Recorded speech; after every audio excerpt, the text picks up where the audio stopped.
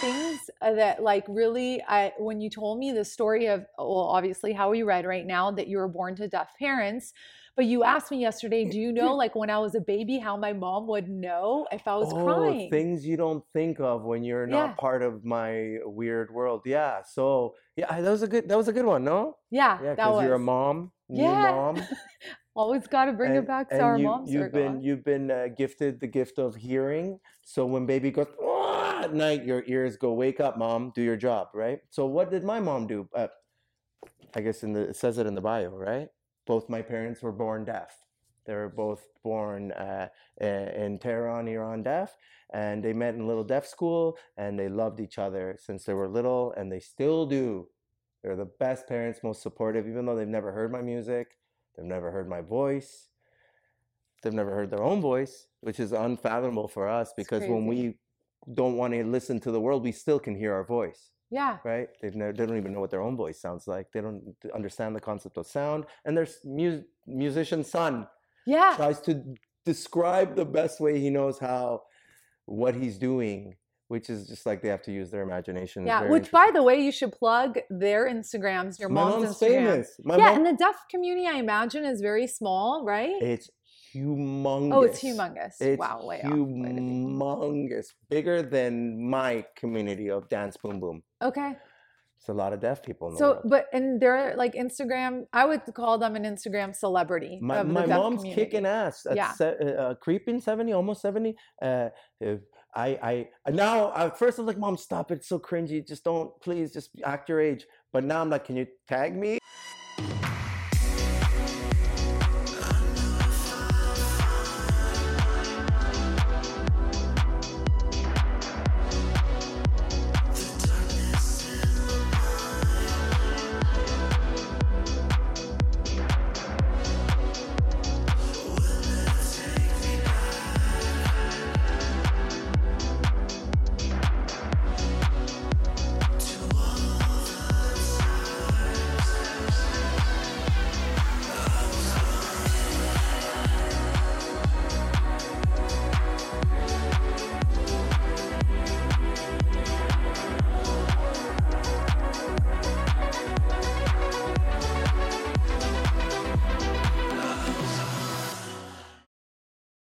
Hello, good morning, good evening, good night, wherever we catch you. Welcome to the No Book Book Club. No books, all talk. Here we are, and we have a special guest today, DJ Siavash from Vancouver. Woo! So happy to have you on.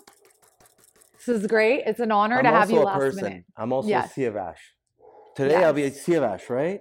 Yeah. I hope. We want all parts of you. Yeah, I want to take a minute and read Siavash's bio from his SoundCloud, which is Siavash. How do I get to your SoundCloud? Everything is /DJ Siavash. All social media. I know what I'm doing. Easy. DJ Awesome. Siavash. So I want to read the bio. It's awesome. It's Siavash is the mysterious Canadian legend behind the chart-topping record label U+1. This eccentric artist is 25-plus year master DJ and an accredited innovator of the Northwest underground music scene. Born in Iran to deaf parents during the Islamic Revolution, he emerged from a challenging past to build a powerful presence in the electronic music industry. DJ Siavash is an animated performer best known for being a musical journey-weaving wizard. He honed his brilliant technical skills during the vinyl-only days of the 90s. His iconic and unmistakable sound resembles his charming personality that draws so many to him. Powerful, dirty, soulful, magnetic, and emotional. Admittedly cheesy tagline, "Last night, Siavash saved my life," a play on classic "Last night, a DJ saved my life," echoes real sentiments of loyal fans who have described his sets as hopeful and deeply therapeutic. He gains a cult-like following wherever he plays. In addition to being the creative architect behind successful underground venues and brands, including his own Viral After Hours, DJ Siavash has carved a touring career with his addictive combo of style and stage presence. He has played regularly at top venues and festivals around the world, including Sisyphos, Berlin, And how do I say this one? Plushaven. Amsterdam and That's not BPM. tight. I do know BPM. That's the only one. So mainstream. Tulum, Lightning in a Bottle, been there. LA, Club Space, NYC, and is currently an international resident at Latin America's most legendary club, Bar Americas. As label boss of U+1, Siavash is very involved in the musical direction of each track that is published.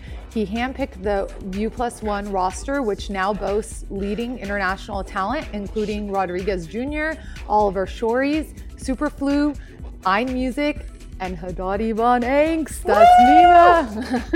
The best. Watch out for his upcoming original release and special collab project with techno icons Pig and Dan. Awesome. You're a good reader. Very clear. Who wrote that legible. for you? It's been a work in progress, but this lovely lady back in Vancouver, miss her dearly. Her name is Reese. Sometimes we call her the bunny, and sometimes when it's party time, we call her the mayor. And she's also your wife. The mayor. She's also my goddamn. Like the name said on, but she's also my wife. She understands. We have an understanding. I know. about This is me and Nima go through this all the time. I'm No, like, it's fine. there's one. I was wearing it earlier today. He was. I was with him all day it's very yesterday. big. It's on my Insta story. If you today's Insta story, super long, motivational. Which actually has a beautiful story. I'm going to just call this DJ Siavash the person, part 1. And when we get him back, and maybe we'll get Reese back, and maybe we'll have her, because there's a lot of stories. They have a wonderful wedding engagement story. So cute. Yeah. The cutest thing ever, I swear. So in a nutshell, tell us about your life. Tell us about you. Oh, She just drops a bomb like That's how you guys that are going to every take it easy on me. Wait, in a nutshell? Oh. So tell us what it was like growing up, or I'm tell like us what it older was than like. dirt now. It's this nutshell is going to be a big coconut, no? Okay. In a nutshell, tell us about your life. I'll try to, like, I'm a storyteller musically and verbally. I like to spew, and Reese hates it when I do that, so I'll try to be short and quick. No, you know what though? I just want to say I love your stories. I had the pleasure of spending all day yesterday at Universal Studios with you. The best day ever! Yeah, I've known Siavash now for like 6 years, but like I know him as I'm one of the people who's just seen him perform and had amazing nights. Like for the first time at a friend's like wedding that he's very close and kind enough to play for them at Big Fish, you know? Oh yeah, the Whistler. Yeah, but anyways, like, and I've seen him from there. Max Fish. Yeah, and Big, yeah, Max. yes. It's all big. Makes sense. But anyways, he's in town now because he just started his tour, his first post-pandemic tour, right? Like even though Yeah. you performed here and there, but this Yeah, is no like the tour, first no legit tour no in 2 getting on years. planes, no escaping. Which is Canada. a huge story in itself. But we finally got him in LA, and he's probably my husband talks to like 4 people on like Loop. on loop. Siavash is one of them, and they're on FaceTime. So it's like I feel like I've gotten close we to know. you I through side his talk to you and yes, yeah. I'm always like Dorsa, thanks. chiming in unwelcomed opinions and everything. very welcome. Very welcome. But yeah, so we got to finally see him, and then he hadn't been to Universal Studios, so we got to spend a whole day together there. And your stories were great. And then today I was like in Kundalini Yoga. We're supposed to meet every Friday night, and I was like, I gotta just ask him before he heads out to Hawaii. Epiphany tomorrow. for sure. Thank you. Thanks for being here. Like he's gotta be here. this interview. Ask me this interview. I was thought just you had another secret question coming. No. Okay. Interview. I was like, and then I called Susan and I called Cynthia, which Cynthia's not here tonight. She's getting ready to go into surgery next week. Work is slammed. So it all worked out. We have the 3 of us here. But yeah, I just thought, wow, like I got to hear so many interesting stories from you yesterday. And I was like, he's going to be so easy where we could just sit back and like let him talk, and we'll learn so much. Guys tend to like the ego boost. Yeah. It feeds a little devil inside of you. Yeah. And in my job, I have to constantly remind myself that, people like bow to me regularly, like literally bow to me. So you start like, I am somebody, I am special, and then you have to remember, like, who the F are you? Like you're nothing. You're not like curing cancer. You're just pressing buttons. But don't put the arts and it's like the arts. There's so much in the arts. that, I mean, I don't know, this should not be overlooked at all. Like, I don't think overlooked, but it's just like there's a false inflated sense of ego in my community. And some of us are wonderful at taming it and understanding and being kind of real with it. Like, for example, a guy from LA, Marquise White, I literally had a conversation with him. He's like a veteran, like 30-year DJ of house music. I've been looking up to him for like 25 years. And he's like the type of guy, like in a loud festival, I talk to him all the time. And he looks you in the eye, looks in your soul, like listens to what you have to say, waits, processes it and responds to you. Whereas I've met so many people who are like looking past you, and they're just waiting for you to finish. Yeah, so they can insert their garbage, and then you just don't feel. So there are some of us who, Marquise White's a legend, but he acts like your neighbor. He's a real person. He's wonderful, right? And then I've met a lot of people who 1 year into the game, 2 years they just blew up because one of their songs did well or whatever. They bought great press. And they're just walking around like they cured cancer. Yeah. Right. So it's silly. I understand art is valuable. Humility is always a good thing, and even 100%. If you're curing cancer. And when I started, it was a battle. Like I was super young. I started DJing at 13. Okay. But then I started getting really successful before I even had 19 to get into the nightclubs in Canada. It's 19. I think it's 21 here for drinking. 19 is in Canada. So before drinking age, I think at 18, they were sneaking me into clubs to play illegally kind of. And so I got that boost of ego really early on. And you're a kid. You're going to take it and you're going to run with it. So there was the ego, oh, maybe I am God, it's silly.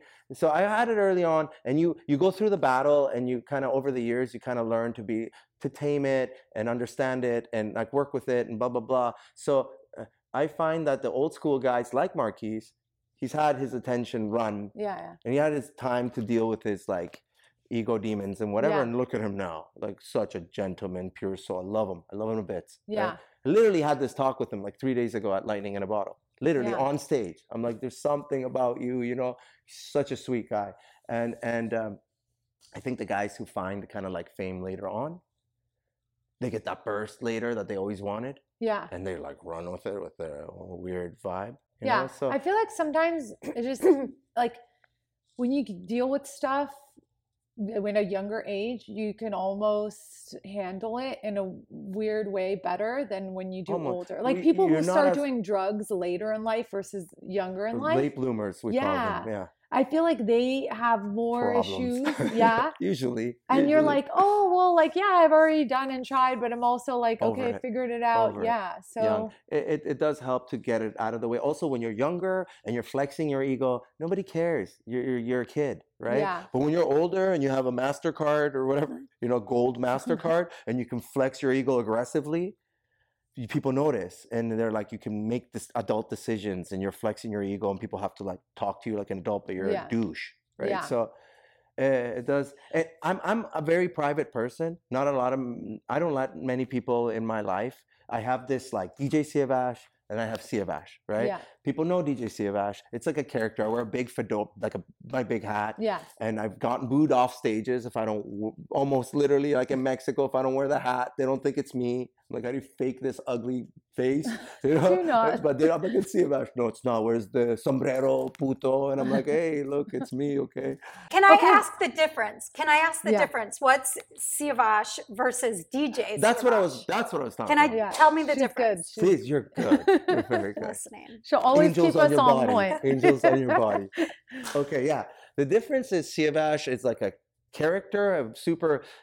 It's still me.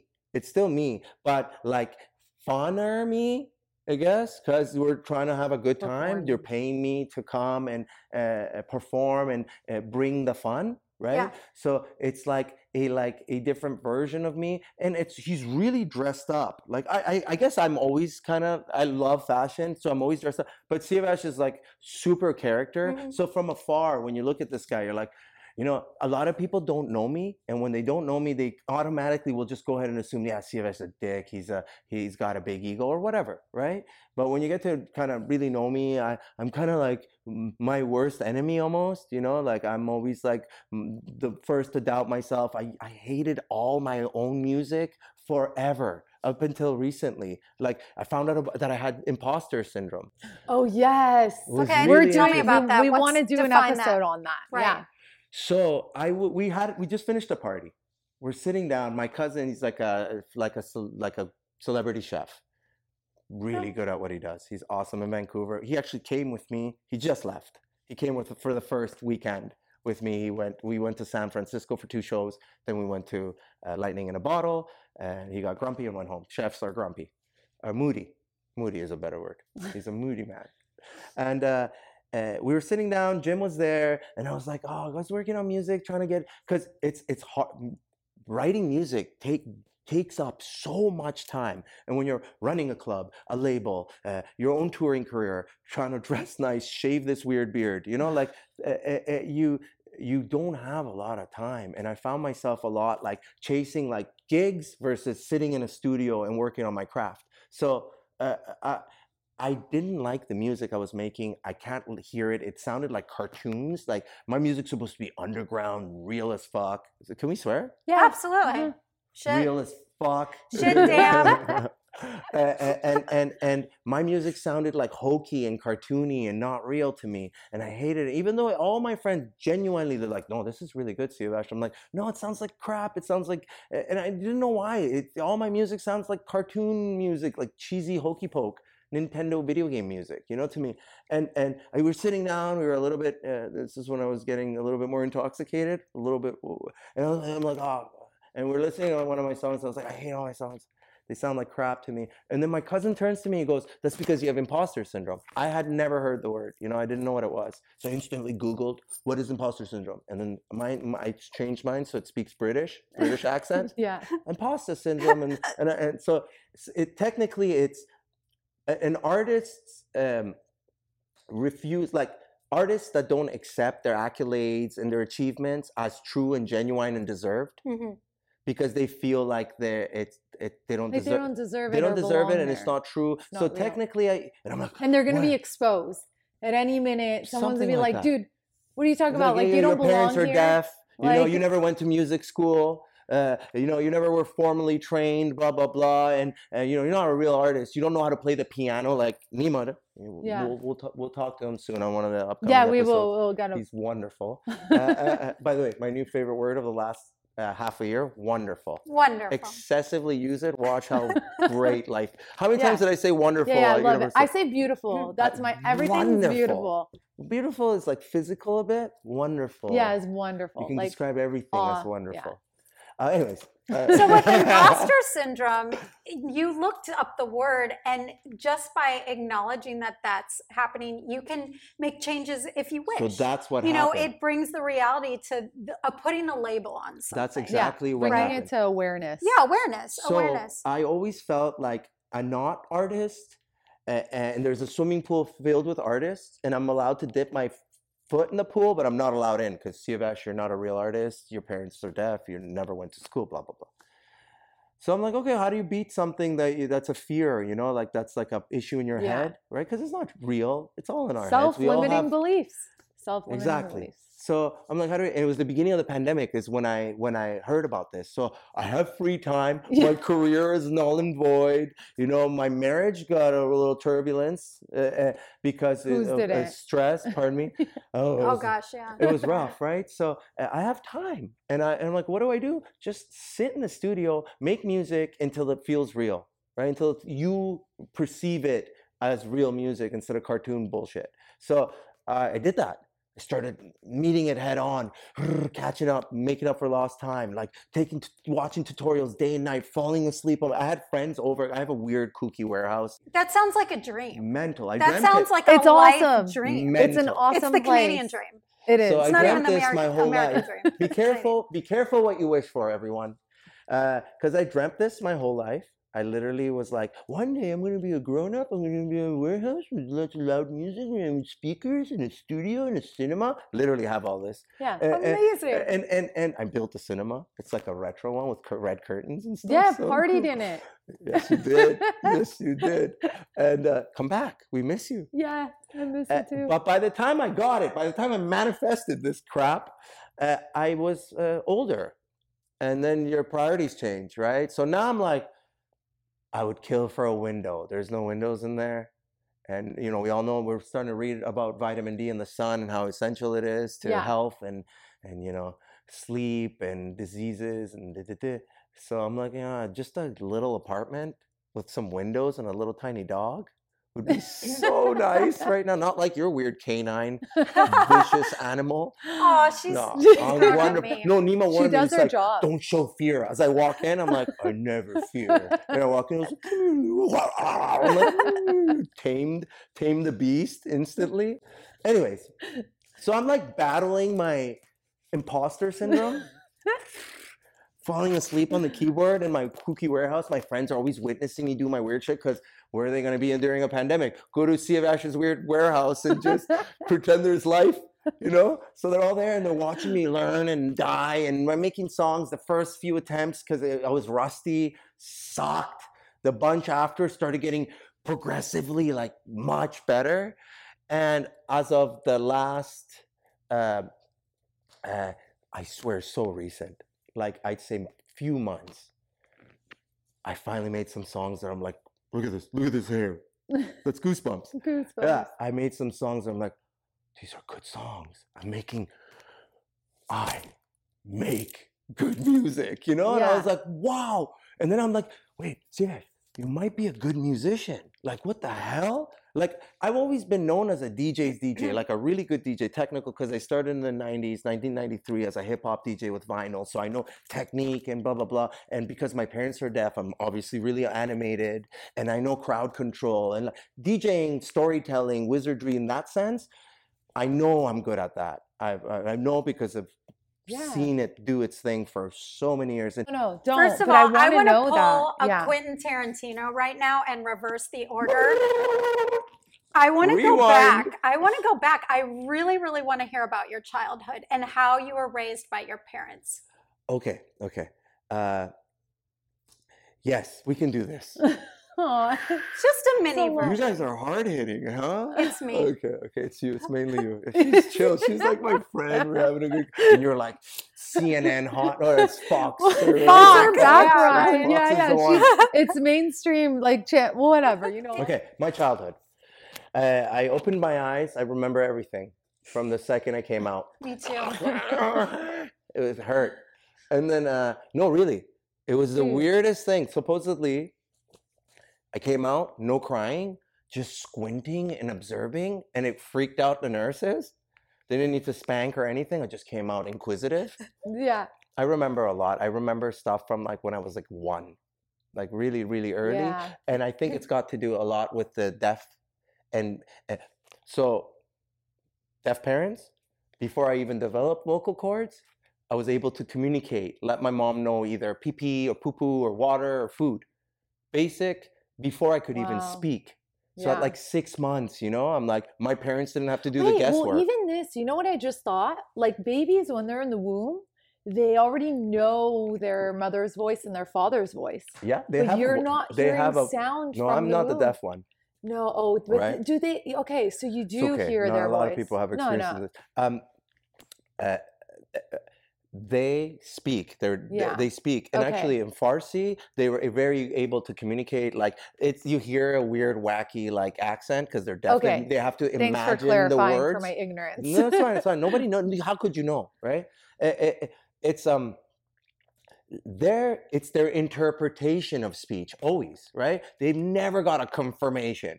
They don't know, right? Yeah. So it was like, especially imagine you're 30, you give up your life, you move to a new country, you have to learn a new language without ever hearing it at 30. Holy smokes. And I remember being in Spain trying to teach my dad like perro, you know, and he was like, and he's like reading my lips and I'm like, no, and I get his fingers. I put him like perro. So he has to like emulate the roll of the ro. And I was like, that's the one. Remember that one. And he goes, okay. Wow, so you're and he has to remember it. Yeah, of course I had to teach him how to learn a new language. I can't hear it. And there's no like abundance of teachers ready to, immigrants come in, refugees come, they'll go in and teach you Spanish. So you as refugee status too from the crazy. revelation. We were going to make a movie about it. I don't remember. Yeah. Remember the whole story? There was going to be a movie and it started and it got abandoned. Okay. Because I'm not important or special. We'll write it for you. So with your parents, do they use sign language, right? Yeah. So is it different in every language? Great question. Different. That's the number one question I get. Yeah. Some people are shocked. But it's like, if you really think about it, vocabulary is different, different languages, like, you know, the way. Yeah, so I know sign language in four or five languages. Oh my gosh. So we had to learn the sign languages of each language. And what we do at home, we make this like homemade concoction. We pick the best of each sign language, the best one. So we have this homemade sign language that's, I think, far more efficient than any other language because we're quick. Yeah. It's like, but I don't sign to my parents. We just kind of like talk. They can read my lips easily. And with deaf people, I want everybody to know, this is how you communicate with a deaf person. If you ever bump into an awkward situation, this is how you fix it. Deaf people know you don't know sign language, and deaf people know that, like, you know, people are doing their best to try to communicate with them. So all you got to do is just speak a little slower and like use your hands a little more. You don't have to know the sign language is more. This is more, but they get it. So if you go more, they get it. They see you do more slow. So you just speak slower, like bigger mouth, and use your hands a lot and like try like, how about house? Yeah. What's sign language for house? I would just do done. this. You same? Like house, done. house. House. They get it, yeah, right? They're I did. retards. Yeah, They're like 2 years. really, I really got fascinated. So I did 2 years in college of sign language. I don't know why I was really drawn to it, but I think it's because you have to do language. And to me, it was like the easiest language I could learn. Sign for language me. is dope. Yeah, because I'm like, it just speaks to the heart to like do the great. signs. Like my brother, we were little. My parents were like very trusting because I was like I had to grow up fast, right? So they gave us like few pesetas in Spain, and they were like, go for the day, take your little brother. I'm like literally like 7, right? My brother's like 5.5. Right? And they're like, go out, streets of Madrid. There was ETA, the terrorist group. There was like the punks, heroin addicts. And my parents just trusted this little boy to take his brother in the metro system, come home at night. Totally trusted me. So you guys were from Iran to Spain as refugees. Skipping so much, eh? Yeah, no, so it's okay. It's we were born in Tehran during the revolution. So the Shah was exiled. Yeah. And the Khomeini Islamic rule came in by choice of the students, which is happening right now. There's like a new student revolution, and they're gonna whatever. So they took this like sort of like greasy King Shah. I don't know. People know the history, right? And they brought an Islamic rule, which they immediately, I think, regretted. A lot of them, right? Yeah, right. And changed the country for good. And then boom, Iraq is bombing us. Right? That's when I was born. I was born to bombings, right? So my parents, even imagine how hard it is to create a good life, picking up business calls. Now, my parents, right? They've created a great, like my dad's a genius, like a savant genius, absolute savant genius. He was a professor of architecture. He was a weapons engineer for Iranian military for the Shah. He was making like prototype missiles and my dad's a maniac. He's an award-winning magician. He's also like a judo practitioner, karate practitioner, gold medalist, like legit, like Olympic, like my dad. Gold medalist? Silver. I don't want to bullshit. For what? Silver. For what? Gold is cooler, right? For what? Volleyball, he got silver. Judo, he multi-sport. Like he sewed the costumes for the Iranian ballet, the official Iranian ballet. So he would create these exotic My dad's a maniac. He's taught in Vancouver. There's like a strip that has a lot of salons. He taught the owners how to cut hair, and like there's nothing. He builds robots. He fixes cars. He's Wow. crazy. Like he even put a bone back in somebody in karate. He literally grabbed his arm. He's like, "I'm gonna put your bone back." Like he's crazy, and he's an animal whisperer. He literally communicates with animals. Well, yeah, I've seen this. It's nuts what this guy does, right? So he built a wonderful life for himself without ever being able to use his hearing. Yeah. And he gave it all up because he didn't want his 2 kids under Islamic rule, and he wanted us to have a future. And like literally, I am in LA. I am your friend. Yeah. You know, I'm here being interviewed, so like I'm somebody fancy. Otherwise, it'd be some bearded taxi driver in Iran right now. That's how I feel. And I would be a girl version. So I'd be sitting in the back of the bus with my hair covered. It's like my dad saved what he tried to do. He gave up. He literally had a building in Iran that he placed his wife's family. Like my mom's brother and his family, immediate family, kids and wife lived under us. My mom's mom and dad, like my grandparents, were on the bottom floor cooking food all day, and we were on the top floor. Me, my brother, my mom and dad. My dad bought this building technically to house his wife's family, the greatest father money can buy, right? And he gave it all up, liquidated everything, literally sold his metals, designed these like suitcases with secret compartments in the handles, so my mom could at least bring some of her jewelry in there. Wow. He wrapped some cash on him. We booked it out of there, and we went to Turkey.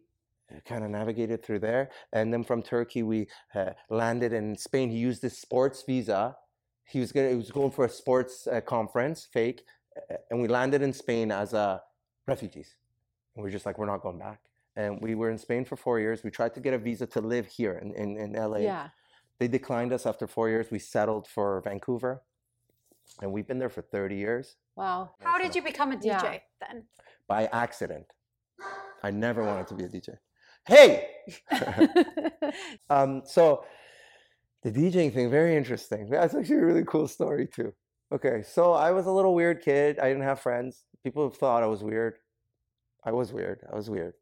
Because I had to like grow up fast, and I had issues with authority, like teachers, cops, because I always felt like a little adult. I'm like at the embassy in Spain interpreting for deaf parents. Yeah. I'm like at the hospital, sleep, because I have to translate for mom because she's sick, right? So as a 5, 6, 7-year-old, so once I got to Vancouver, and it's this like plush, candy-coated country, right? And you got teachers talking down to me. I had an issue with that, right? So I was weird. It was super weird, and I was violent and just fucked up. We've been through a lot by that point. It was a rough little beginning, right? And then we moved into like in North Vancouver at the time. There was like Indian, like Native Indian gang, BBC Bad Boys Club, and there was this Persian gang, Persian Pride, and blah blah blah. It was like back in the day when like hip hop was like the gang life, Crips, Bloods. Remember that shit, Tupac? You know? So it was like that was the thing, and I was like. He really into hip hop culture and blah blah blah. So I was like a weird little kid, and I spent a lot of time by myself. And I did not like how cassette tapes. Remember those? Yeah. Oh yeah. Cassette tapes. Press play, song, great song, and then like a 5-6 second awkward silence, and the music. So look, I have YouTube, no internets. Yeah. Google didn't exist, and this is like 1992, 93. Internet was brand new, right? Yeah. And I didn't know what this stuff was. I just kind of like lived in my own planet. And I hated that music stopping, right? So I was like, I think I can fix this. So I would go to the record stores because I heard that when you buy the vinyl, it comes out before it gets a music video made or before it's on the radio. So I wanted it first. So I would like buy some hip hop records, and then I would record on VHS, like say hello to my little friend, or like like anything trippy. I would record on VHS, and I would play the record. On like a nice 120-minute, man, you could record for a long time on tapes, like 60 minutes each side. I would play the record, And then before the record ran out, I would play the whatever trippy speech or theme song from Jurassic Park or Terminator, whatever it was, Terminator 1 or 2 or whatever it was. And then before that ended, quickly put the next record. So I have these tapes that the music never ended, non-stop music never ending. Right? And I learned that you could buy these things called mixers that you could mix audio into each other, right? And that's, I'm 13. Yeah. Right? And I have no friends. Right? I have no example. It's so crazy to me that of all the things, because you have very talented parents, it sounds like, Right. and there's so many talents you could be handed down. The one thing they couldn't have helped me with is like the one thing you I just wanted. flourish. Yeah, because my dad's like a photographer, award-winning. He worked in film. How do they feel about your music career? My dad worked in a film. I didn't even mention that. He worked on Channel 3. He was the art director for Channel. He made the Muppets. So he had like a creative studio in our house, in one of the floors of this house in Iran. And it was like a kid's wonderland, robots, hats, Muppets, things. And it was very, very trippy.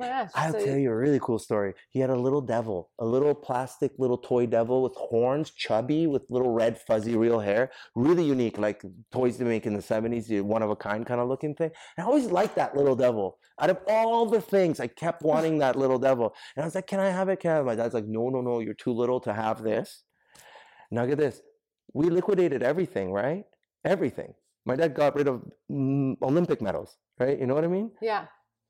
One day when I like moved out at 17 in Vancouver, my dad's like, here, he brought the devil. Oh, He's like, you wanted this? I said you could have it when you were older. I'm weird. Anyway, so yeah, there I am mixing songs together, putting them on a tape. And then me and my brothers, both Saeed and Siavash. So I started a fake record label, S Brothers Cartel Records.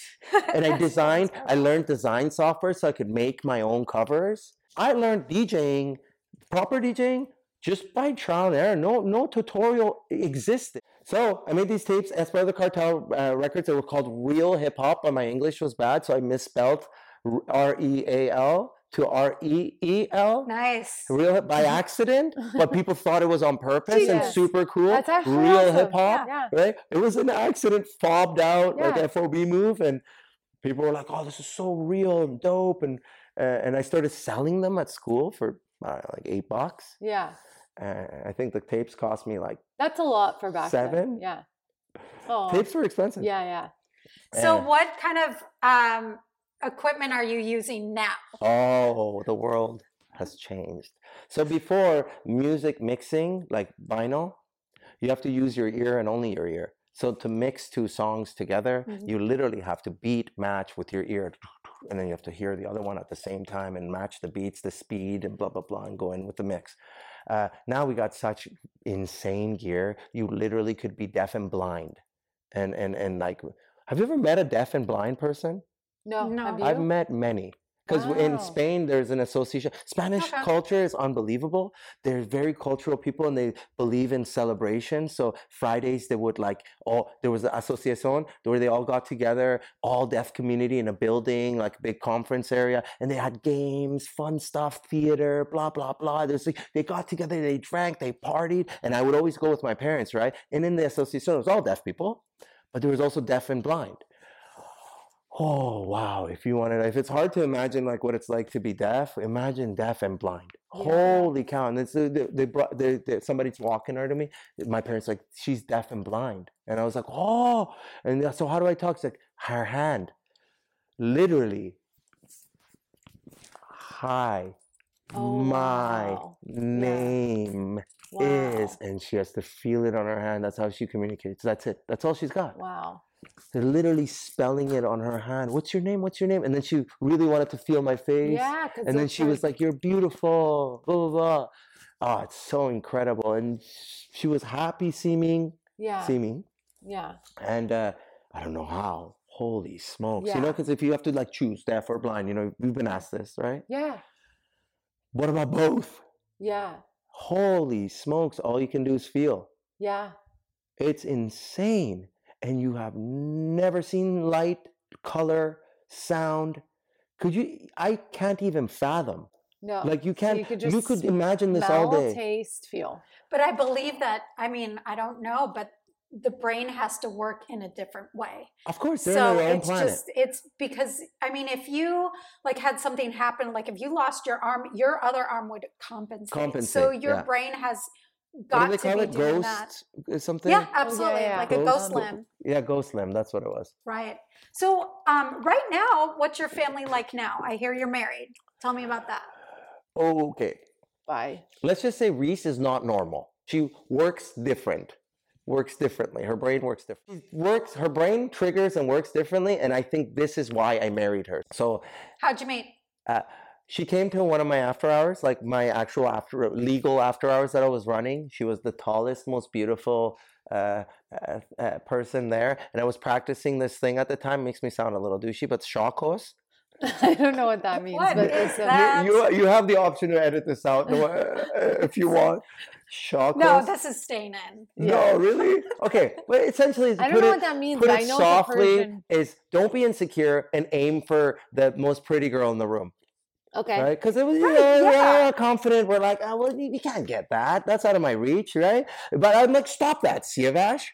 Shakos. Okay. I said Oh, that you get about it? my Yeah, husband. yeah. So But if you I knew- did it the same way. That's a fancy term. It's kind of rude, right? I've never heard Should that term. You know what Shaw? Yeah. And you know, And then, course? yeah, that's like vagina, but in a In a ruder rude, crass king way. vagina. Cunt.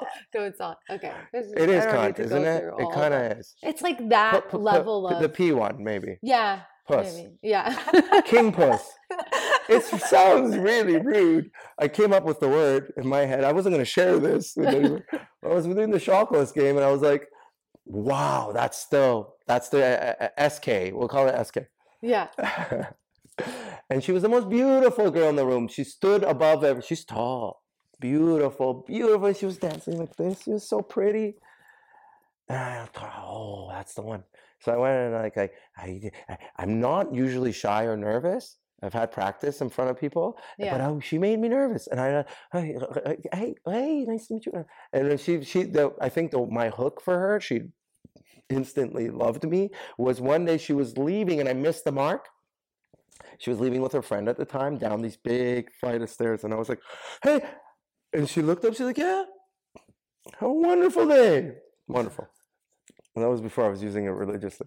And she loved it. She thought it was so cute at a seedy after hours. This guy's like, have a wonderful day. Like from far. She's like, okay, I will. And she left. So I think after that, I got her. But I didn't know that. And it took some time. She kept coming and trying to be asked out. She told me, but I wouldn't. And it was like my last chance at one point. We were months later at a boat party. And I just finished playing the boat party, extra boost of confidence. And as we went to the after party at the after hours from the boat, right? And she was lurking around, waiting for me to pull the trigger. And I wouldn't. I was like still scared. And she got into a cab and she's like, I'm done. I'm not going to wait for this guy anymore. And then I was like, hey. And she's like, what? And I was like, if I asked you out for dinner, would you say yes? Would you come for food with me? She's like, like a really sweet yes answer.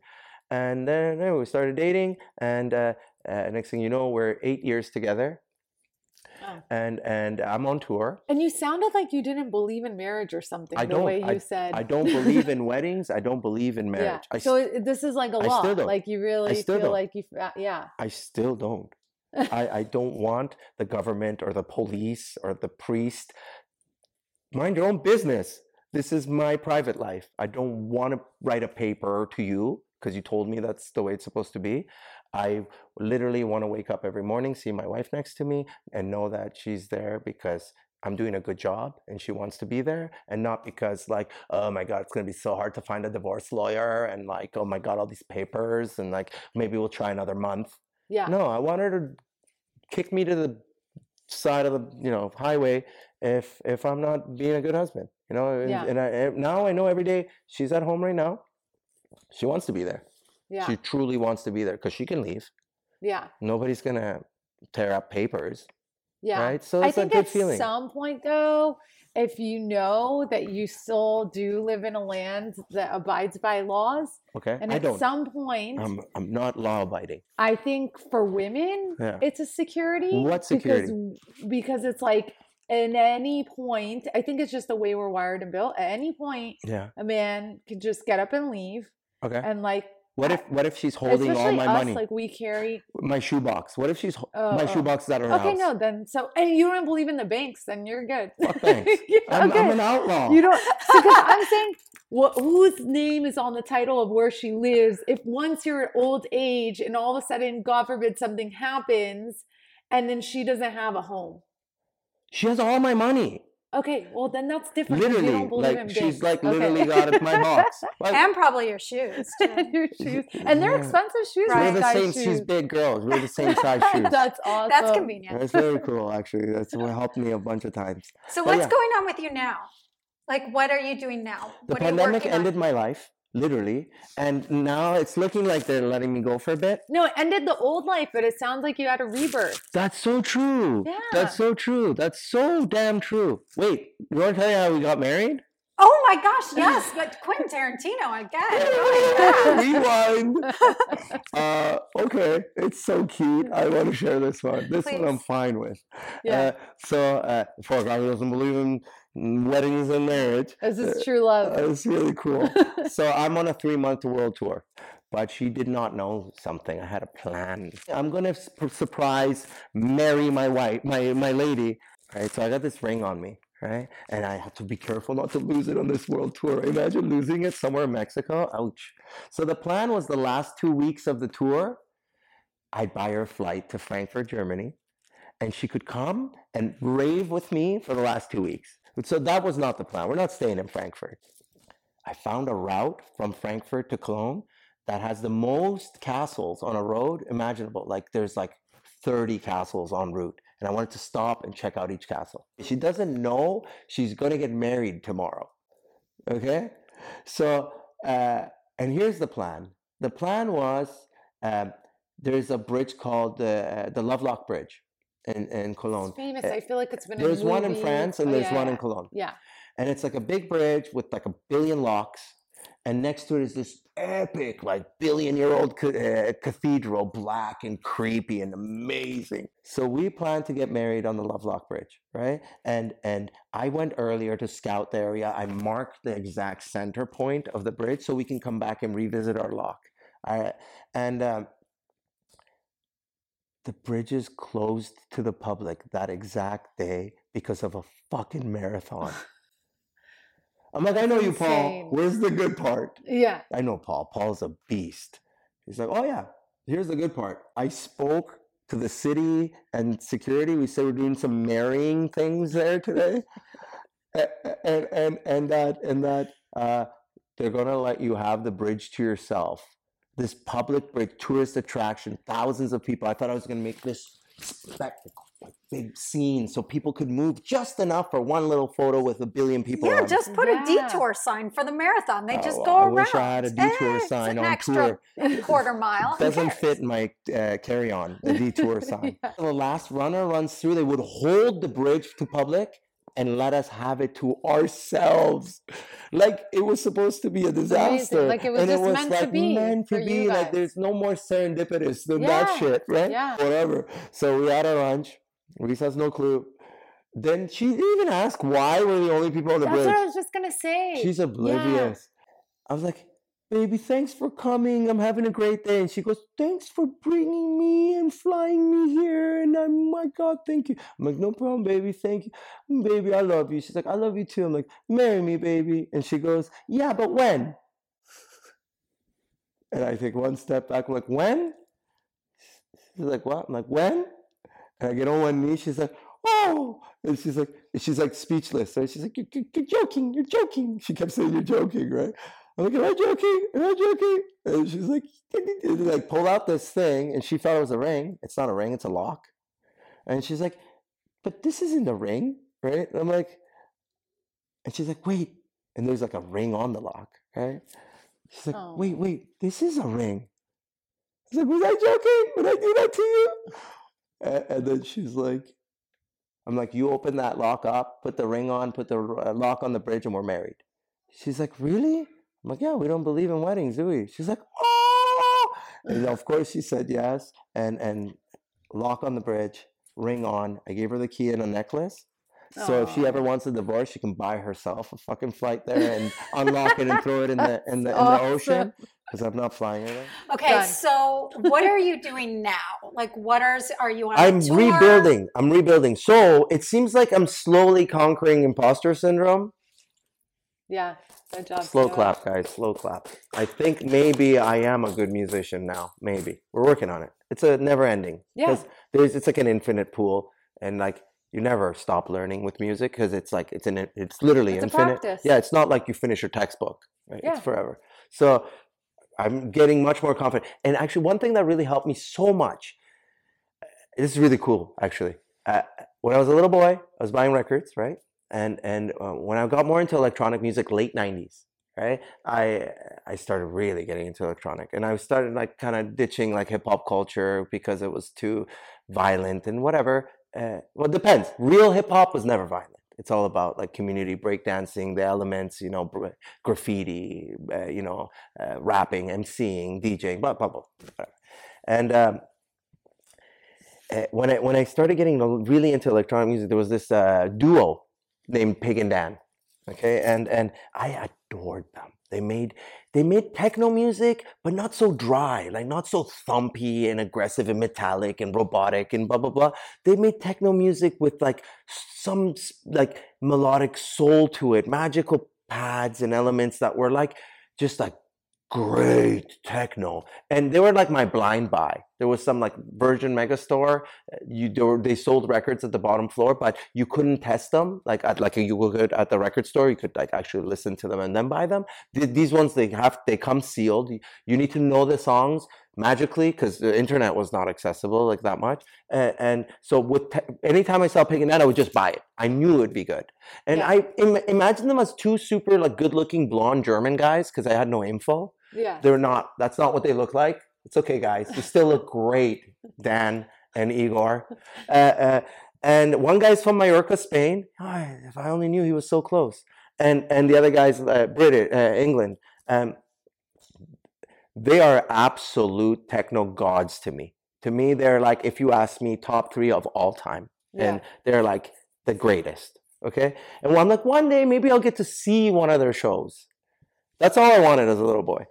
Fast forward. Oh, you know what I used to do? I used to draw like my future, like what I would envision on the record. Inside, there's a white insert that protects the record. Okay. And I recently found one that I did like 23 years ago. Yeah. And I pulled it out and it had like all these colored drawings of like a tree with apples falling off of it. And then like one day play in the best club in your city. Yeah. That would be like sad for me now. You know what I mean? It's crazy. I have the best club in my city, you know? Yeah. And one of them, I think I wrote down like meet Pig and Dan. Yeah. Right? Well, fuck that. We're way past that now. Like, not only did I book Pig and Dan at first to play for shows of ours, me and Igor became so close so fast because he did something so cool that most DJs don't do, which is DJs, they're like hoarders of their songs, like my precious, right? Yeah. And it's insane. It's like I don't believe in that. Yeah, you want to share it. I've literally done the unthinkable, which is one of my students. I was like, hey, you can teach technique, you can't teach taste, right? So my USB had like 5,000 songs in it, and it's like your soul on a stick, right? And I saw this kid; he was ambitious, and he was driven, and he had all the right attitude, and he was really sweet to me, and blah blah blah. And he was one of my students, and blah blah blah. So I said, "Here, I gave him my career on a stick, and I said, use it wisely, and go nuts." The things didn't really work out with the kid. We won't go any further into that. Okay. But Igor, when I first bumped into him, he was on stage at a club, and he goes, "Hey, bro," and I was like, "Hey, Igor," and this guy's like, he's not an ass kissy. He's real as fuck. Like, and this is why, like Reese, like, I like people who are not in this business. So much circle jerk, so much fake. Schmooze. Yeah. No, he's like, "Hey, bro, you bring your USB with you?" Because I was kissing his ass. I was like, "Dude, you have no idea how much." And he's like, "Do you bring your USB with you?" He's like, "Yeah." While he's DJing in front of a big crowd, he pulls out his laptop. He's like, "Give it to me." He plugs it in. He starts like, "You have this one?" I'm like, "No." He goes, "You have this one?" I'm like, "No." He goes, "This one's never going to be released. This one we just made." I'm like, "What is this guy doing right now?" He literally filled me up in my awesome. USB with shit that to this day has never been released. Yeah. So Igor, you literally helped me get here, bro, and you know that because I fucking lived with you now, and he actually helped because now I got like an arsenal of shit that's no one's ever gonna hear, Yeah. right? It really helped me. Like they called me the techno king of Canada. I mean, of Vancouver for a while, and I think that was why, because I was playing techno nobody's ever heard. Yeah. Next thing you know, we're doing a back-to-back DJ set, and that was a big moment for me when me and Piggy are doing a back-to-back. And then one day, just very recently, we've been talking about it for a while, and this is just like months ago, like 2 months ago, right? He came over for a show in Vancouver. He stayed with me for 10 days. He's like, let's make some music together. And I'm still dealing with imposter syndrome slightly, right? So I got this god of techno next to me, right? And I'm like shaking. I'm like, I suck. I never went to school, right? And he's like, oh, let's go. He's a beast. Like his name is Piggy. He should be like super Piggy, whatever. He's working on building. We're getting in there, and then passes the helm to me, and I'm on the cockpit, and I'm so nervous. I'm like, he's gonna think I suck. And immediately, first things, and by the way, you don't know this, Igor. I'll never forget these words you just said recently. He turns to me and he goes, "Oh, you really know your shit." I got like goosebumps in my anus. I don't know if that's possible, but oh my god, head to toe goosebumps. Like Pig and Dan just said, "I know my shit." Oh, I was able to breathe on the software and on the machine for the first time. I was relaxed. awesome. I was like, I might kind of know more than I think. And when he left after 10 days, I started working on my own shit nonstop, my own songs, this and this and this. Then I had him come back right away because I wanted another session. We finished 3 songs in like 5 days, the first one. Wow. So we made a full EP.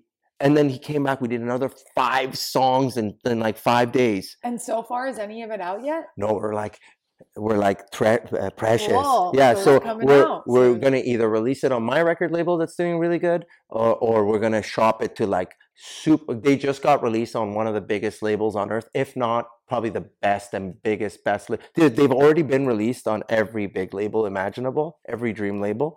But recently they got released on Crosstown Rebels, Damien Lazarus's. They just came out just like last week. It's charting already. And that's like my dream label. It's one of my like ones I wrote down. And we're trying to see maybe Crosstown Rebels for the follow up with me. So now we have a project, Pig and Dan and Siavash project. And we have a bunch of unreal songs, and we're very excited to get those out. I'm like a DJ's DJ. I've had issues releasing stuff. So I have like 1.5 songs out there. Public. I have like 100 songs I made that I would never release, and I play in my sets and stuff. It's that was my theory. You're not supposed to sell music. You're supposed to share it.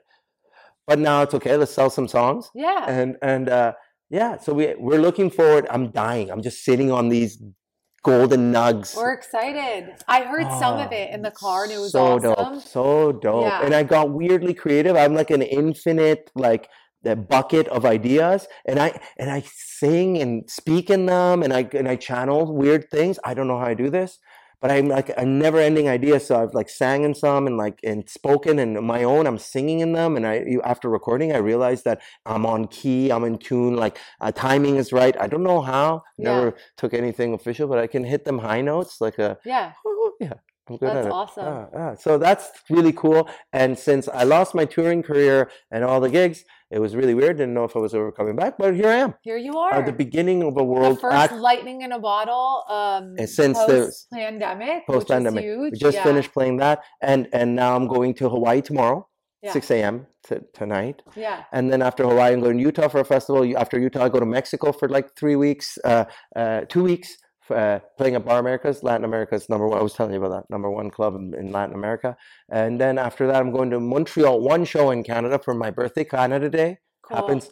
Awesome. I provide Canada with fireworks on my birthday. I got you, Canada. Don't worry. It's on me. And then after that, I'm going from Montreal to Ibiza, 2 shows, Amsterdam, Berlin, Barcelona, Istanbul. And 2 shows in Egypt. I've never been in Egypt. So this one is actually a world tour, it seems. Yeah. Like a no joke world tour. That's awesome. And then I come home beat to Reese. Aw. Well, thank you for taking the time to. I love talk to you. us. I love you. I really do love you. I'm starting with this last night. I love you. So. Thank you. Are you performing like tonight? No, I'm going to my Okay. friend's show. I guess this isn't live, but I'm going to my friend Patrick's show. He's got a company called Subculture. He's got Atish playing. One of my homies from Vancouver playing. Blah blah blah. It's going to be cool. It's my like little send off of LA, and I'm not playing, and I have to kind of leave at an okay time because 6 a.m. I have to be at LAX. Yeah. I might ask Anna if she's down to stay later. Who's So Anna? I could come. My nanny. Oh, nanny. Yeah. I didn't really ask her. Do it. We're running out of Yeah. time. You though. guys are running out of time. Yeah. Me too. And I'm thank gonna you ask. to next. Trader Joe's or Thank Spindrift. you so much. They're the best. This has been the best interview ever. So they're worth every penny, guys. Don't be cheap, weirdos. Look, this All stuff right, is- let's say it. The No Book Club. Say The it. No Book Club.